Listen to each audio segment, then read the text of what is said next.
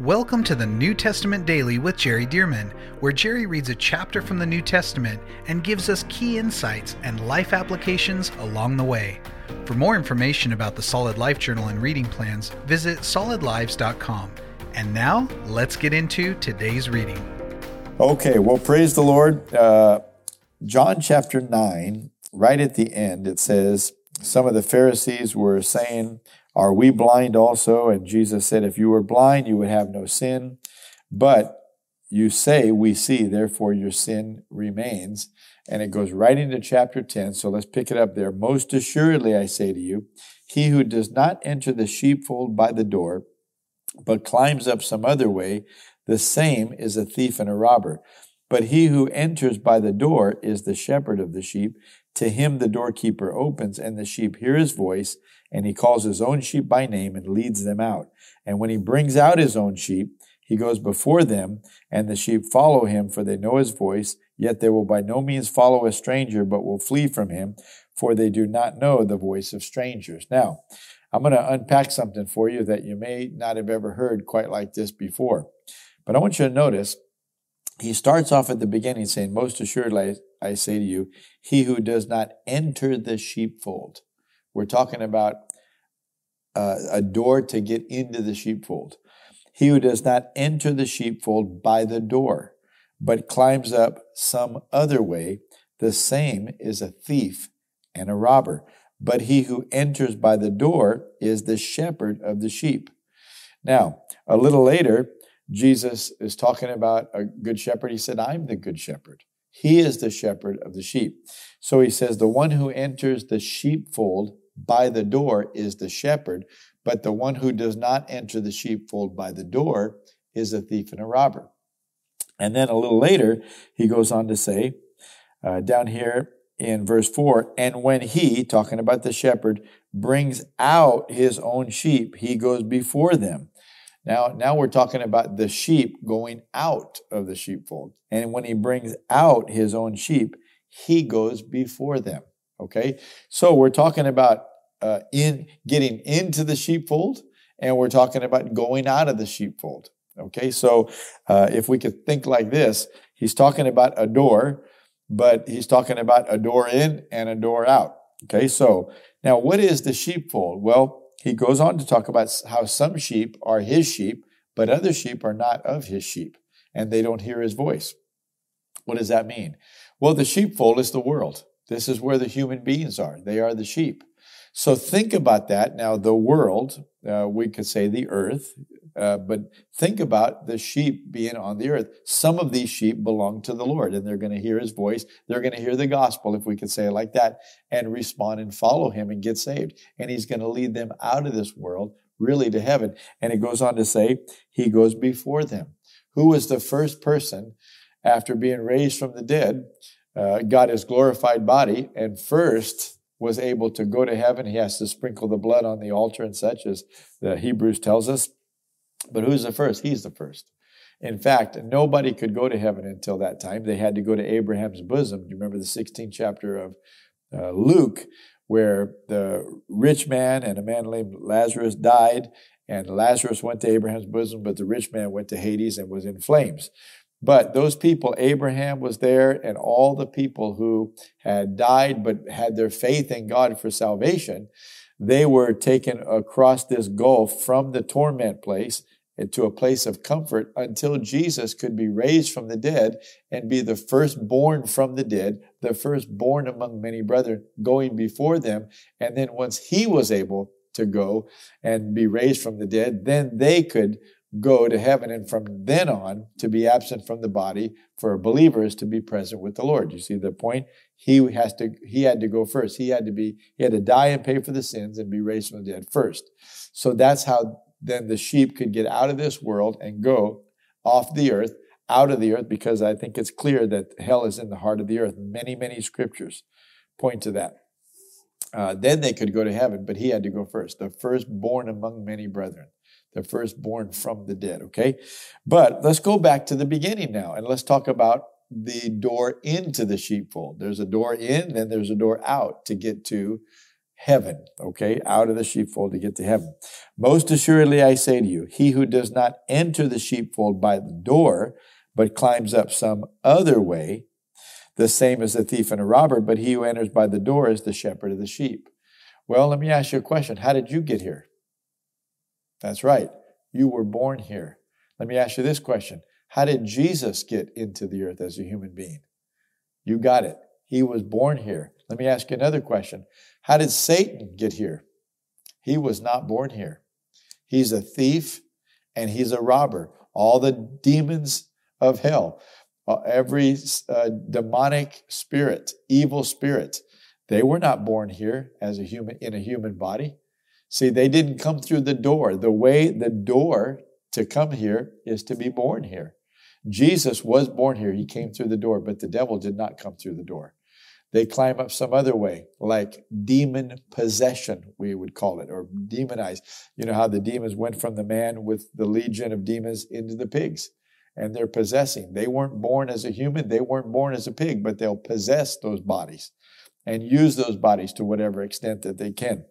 Jesus said, anybody that comes another way except for the door is a thief and a robber, but the shepherd came through the door.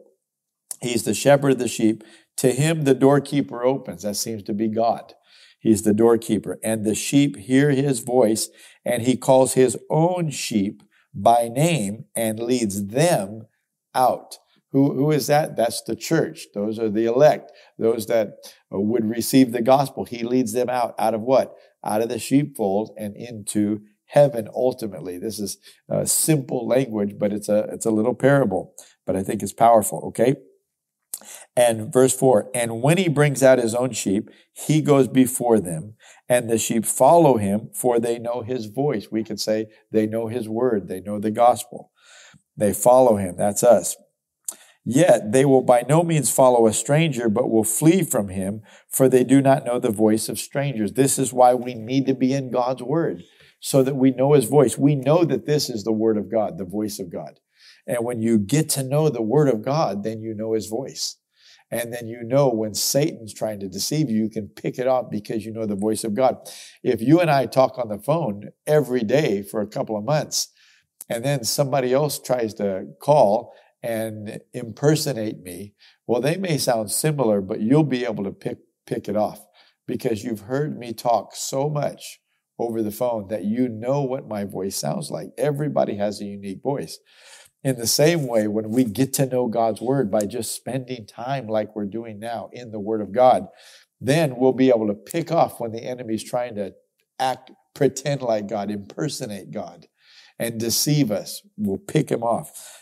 Jesus said they won't follow a stranger because they don't know the voice of strangers. Verse 6, Jesus used this illustration, but they did not understand the things which he spoke to them. Then Jesus said to them again, most assuredly I did say to you, I am the door of the sheep. Now, and he said, all who ever came before me are thieves and robbers, but the sheep did not hear them. I am the door if anyone enters by me. Now notice, what are we entering now? See, you enter to get into the sheepfold, but then you exit the sheepfold, but you have to enter to get into heaven.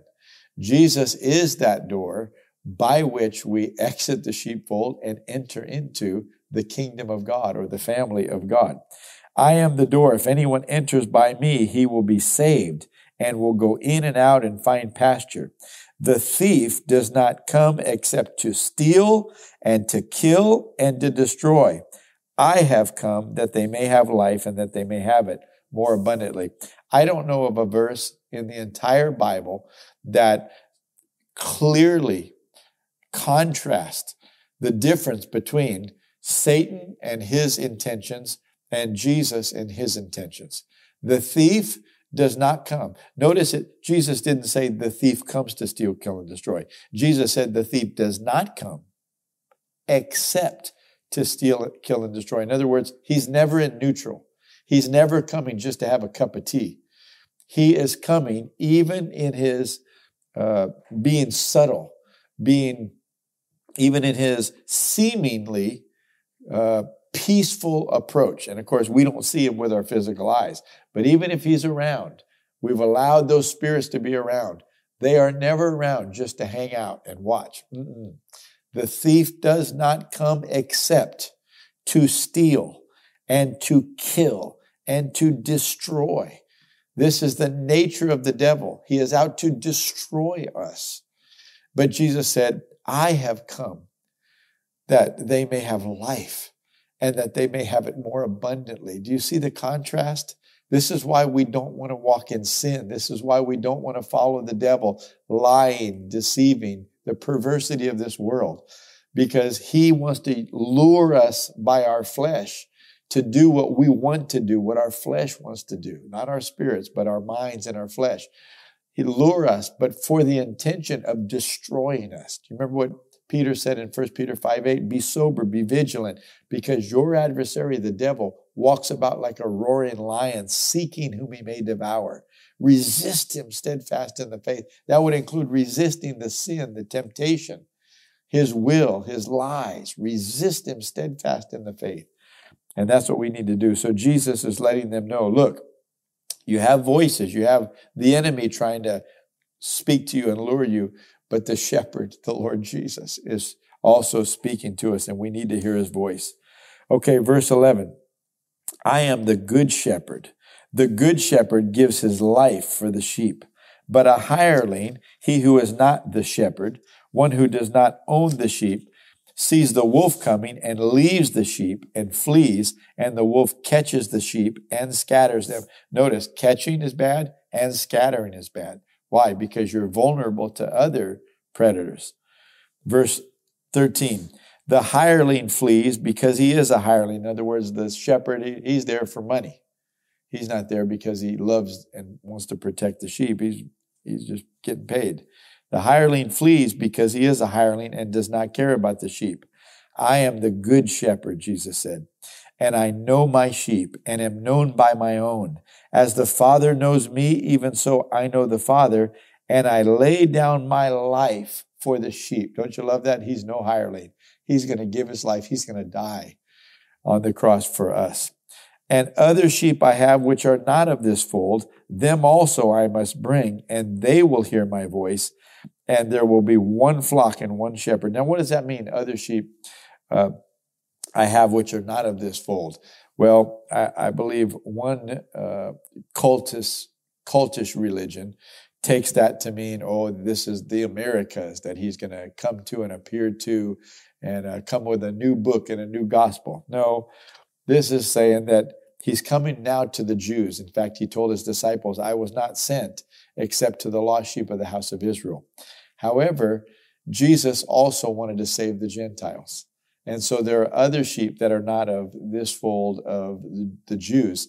And I'm going to bring them all together, Jew and Gentile. In other words, Jew and non-Jew alike. All who would hear my voice, hear the gospel, and receive salvation. And I'm going to make them one big flock, and I'm going to be the one shepherd over them. Verse 17, therefore my Father loves me. I love this. Therefore my Father loves me because I lay down my life that I may take it again. Therefore my Father loves me because I lay down my life that I may take it again. The Father already loves Jesus. This is my beloved Son in whom I'm well pleased. But to watch Jesus give his life because of his love for the sheep, his love for the church, his love for us, the Father just loves that he would do that he would give himself like that for his bride to be. It's precious. And the Father sees that as something special. Therefore, my Father loves me because I lay down my life. Watch this, that I may take it again. Now, here's some insight. No one takes it from me, but I lay it down of myself. I have power to lay it down, and I have power to take it again. Isn't that interesting? Now, how could you have power to take it again? We can understand him having power to lay it down, to willingly give his life. But once he's dead, and once his spirit has, been separated from his physical body, which was put in the tomb, as we know, how does he have the power to take his life up again? I have the power to lay it down, and I have the power to take it again. This command I have received from my Father. The Father told him to do this. Well, how could he do it? Well, let me tell you this, that first of all, it was promised of God. It was hidden as a mystery in the Old Testament. In fact, Jesus said, as Jonah was 3 days and 3 nights in the belly of the fish, so the Son of Man will be 3 days and 3 nights in the heart of the earth. Okay, so these things were predicted of old, that Jesus would be dead for those 3 days and be raised from the dead. So he saw, Jesus said, these scriptures of Moses, they speak of me. He knew that they were talking about him. And what did he keep telling his disciples on the way to Jerusalem? He would say, we're going to go to Jerusalem. I'm going to be crucified by the religious leaders. He said, but on the third day I'll rise again. So Jesus, with his own authority as a human being in covenant with God, based on the promises of the scripture about him being raised from the dead on the third day, though it's not as clear as the way he would say it, but it's there. Once it's pointed out, you can see it. Then he uses his faith. He uses his authority to speak these words, on the third day I will rise again. So before he laid his life down, he's releasing his faith, he's declaring his words, he's receiving the promise of God to be raised from the dead. So he said, I have the power to lay it down and I have the power to take it again. He didn't say I will have the power to take it again after I'm dead. He said, I have it now.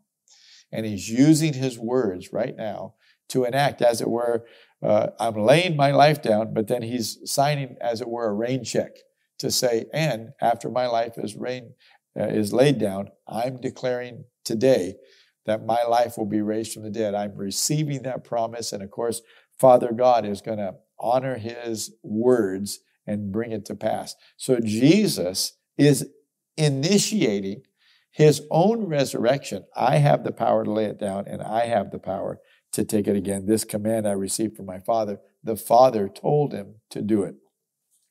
You know, Jesus also prayed, you have made known to me the ways of life. And the Father taught him about this. Okay, verse 19. Therefore, there was a division again among the Jews because of these sayings. And many of them said, he has a demon and is mad. Why do you listen to him? Others said, these are not the words of one who has a demon. Can a demon open the eyes of the blind? Now it was the feast of dedication in Jerusalem, and it was winter, and Jesus walked in the temple in Solomon's porch. Then the Jews surrounded him and said to him, how long do you keep us in doubt? If you are the Christ, the Messiah, if you're the Christ, tell us plainly. Jesus answered them, I told you, and you do not believe me. The works that I do in my Father's name, they bear witness of me. But you do not believe me because you are not of my sheep. As I said of you, can you imagine, as I said to you, can you imagine these Jewish people who are descendants of Abraham, Isaac, and Jacob? They're in covenant with God. And Jesus is saying, you're not of my sheep. You're not of my sheep. Oh, folks, may we be of his sheep. May we hear when God speaks and not be deceived by the stranger's voice. Verse 27, my sheep hear my voice, and I know them, and they follow me. Oh, that's so clear. My sheep hear my voice, and I know them, and they follow me. We can't just say we're Christians and do something here and there. We need to be hearing him. We need to be following him actively. And that's how you know that you're his sheep. And he says, and I know them. See, that's a contrast to him saying, like in Matthew 7:21, not everyone who says to me, Lord, Lord, will enter the kingdom, but he who does the will of my Father. For many will come to me in that day and say, Lord, Lord, have we not prophesied in your name, cast out demons in your name, and done many signs and wonders in your name? And he said, and I will say to them, depart from me, you who practice lawlessness. I never knew you. But Jesus said, but my sheep hear my voice, and I know them, and they follow me. So he will know us if we'll hear his voice and we'll follow him. We'll be obedient to him. Verse 28, and I give them eternal life, and they shall never perish, neither shall anyone snatch them out of my hand. My Father who has given them to me is greater than all, and no one is able to snatch them out of my Father's hand. So the Father's hand and Jesus' hand have us, but we need to continue to listen to him and hear his voice and follow him. He goes on to say, I and my Father are one. Wow. I and my Father are one. Then the Jews took up stones again to stone him. Jesus answered them, many good works I have shown you from my Father. For which of those works do you stone me? I've done so many good works from my Father. For which of those works do you stone me? The Jews answered him, saying, for a good work we do not stone you, but for blasphemy, because you, being a man, make yourself God. Jesus answered them, is it not written in your law, I said, you are gods? If he called them gods to whom the word of God came, watch this, and the scripture cannot be broken. Do you say of him whom the Father sanctified and sent into the world, you are blaspheming because I said I am the Son of God? So that's the plainest Jesus has ever said it, really. If I do not do the works of my Father, do not believe me. But if I do, though you do not believe me, believe the works, that you may know and believe that the Father is in me and I am in him. Now I'm going to come back to something, but let me just finish here. Therefore they sought again to seize him, but he escaped out of their hand. And he went away again beyond the Jordan to the place where John the Baptist, was baptizing at first, and there he stayed. Then many came to him and said, John performed no sign, but all the things that John spoke about this man were true, and many believed in him there. But I want to go back now to him talking to these religious rulers, and he said, is it not written in your law, you are gods? And of course, Jesus is not trying to make the case that all of us as human beings are gods, okay? But watch this. And if he called them gods to whom the word of God came, and what is he saying to them? He's saying, look, when you receive the word of God, something changes about you and you become connected to God. And it's as if, like us, you're born again. We're heirs with God and joint heirs with Christ. We're in a different class than just every human being. But watch this. He said, and if he called them gods to whom the word of God came, and this is what I wanted to get to, and the scripture cannot be broken, do you say of him whom the Father sanctified and sent, you are blaspheming? I just want to hit that phrase before we close. And the scripture cannot be broken. Jesus, now of course, at that point, the only scripture they had was what we call the Old Testament. But Jesus took, let's just say this is the Old Testament here. Jesus took this in one phrase and said, and the scripture cannot be broken. He didn't say the book of Genesis or the law of Moses, the first 5 books of the Bible, or he didn't say the prophets or the Psalms or the history books like Nehemiah and Ruth and such. No, he said, and the scripture, singular, cannot be broken. In other words, every one of those things that had been written in the Old Testament, he said, it's all one combined word of God, and it cannot be broken. See, so God doesn't only see it as a promise here and a prophecy there and a commandment there and a law there. It is the scripture. It is the word of God, and it cannot be broken. Talk about the validity. Talk about the dependability, the reliability, the strength. It's like what Jesus said, heaven and earth will pass away, but my words will by no means pass away. He said, in the scripture cannot be broken. It is so solid. Not one, if we could say it like this, not one I will not be dotted in terms of fulfillment. Not one T will not be crossed. The scripture cannot be broken. See, this is telling us here, don't you believe anybody's opinion. This Bible is the word of the living God.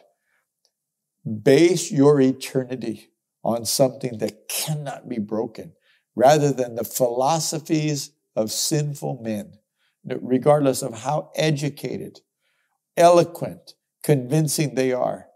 The Bible says the wisdom of man is foolishness with God.